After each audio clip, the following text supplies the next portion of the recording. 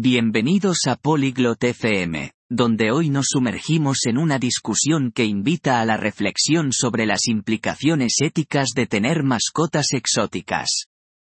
Este tema es fascinante ya que entrelaza el bienestar animal, el impacto ambiental y las preocupaciones legales. Acompañada a Bree y Vance mientras exploran las complejidades de este asunto y las responsabilidades que conlleva el cuidado de la fauna silvestre. ¿Es alguna vez verdaderamente ético tener una mascota exótica? Escuchemos y averigüémoslo. ¿Alguna vez has pensado en la ética de tener mascotas exóticas, Vance? Have you ever thought about the ethics of owning exotic pets, Vance? De hecho, sí, Abree. Es un tema bastante complejo, ¿verdad? Actually, I have, Abri. It's quite a complex issue, isn't it? Sí, definitivamente lo es. Por un lado, las mascotas exóticas pueden ser fascinantes, pero por otro, hay tantas preocupaciones. Yes, it definitely is. On one hand, exotic pets can be fascinating, but on the other, there are so many concerns. Cierto, como el bienestar de los propios animales. Muchos de ellos requieren cuidados especiales que no todo el mundo puede proporcionar. Right, like the well-being of the animals themselves. Many of them require special care that not everyone can provide.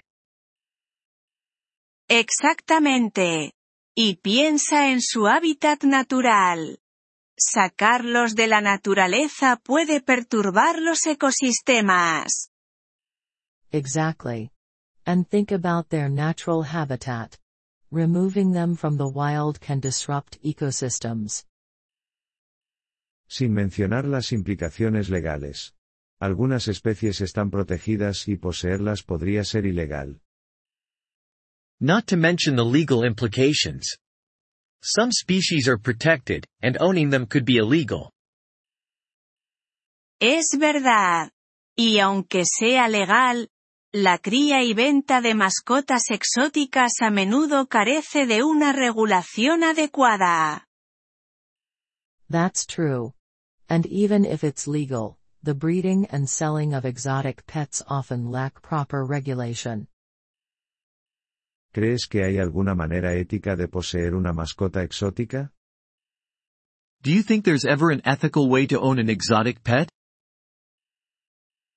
Tal vez, si los dueños son muy conocedores y comprometidos con el bienestar del animal. Pero eso es un gran, sí. Perhaps, if the owners are highly knowledgeable and committed to the animal's welfare. But that's a big if. Estoy de acuerdo. Y siempre está el riesgo de que el animal se vuelva demasiado difícil de manejar a medida que crece. I agree. And there's always the risk of the animal becoming too difficult to manage as it grows. Cierto, ¿y qué pasa entonces? Muchos terminan en santuarios, o peor, abandonados. True, and what happens then? Many end up in sanctuaries, or worse, abandoned. Es desgarrador. Es un compromiso de por vida para el cual no todos están preparados. That's heartbreaking. It's a lifelong commitment that not everyone is ready for. Exacto, lo que plantea otro punto. El comercio de mascotas exóticas puede fomentar la caza furtiva y amenazar la supervivencia de las especies. Right, which raises another point. The exotic pet trade can encourage poaching and threaten species survival. Esa es una preocupación seria. Es un ciclo que se alimenta a sí mismo, la demanda conduce a más caza furtiva, lo que luego aumenta la rareza y la demanda. That's a serious concern. It's a cycle that fuels itself. Demand leads to more poaching, which then increases rarity and demand. Algunas personas argumentan que tener mascotas exóticas puede aumentar la conciencia sobre la conservación. ¿Qué opinas?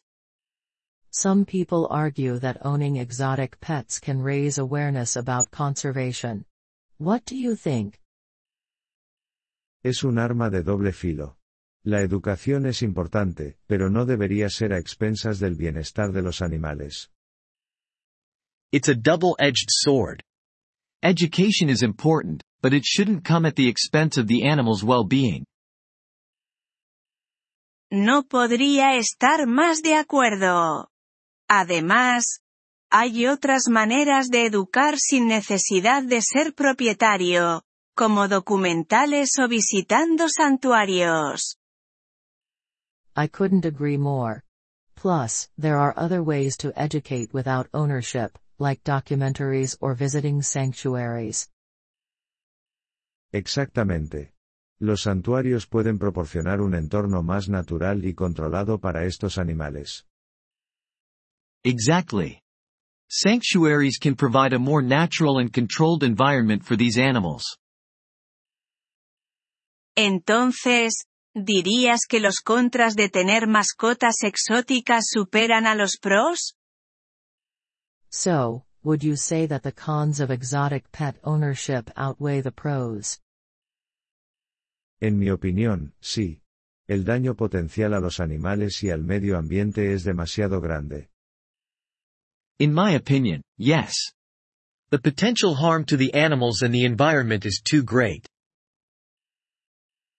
Creo que es crucial considerar las implicaciones éticas antes de tomar la decisión de poseer una mascota exótica.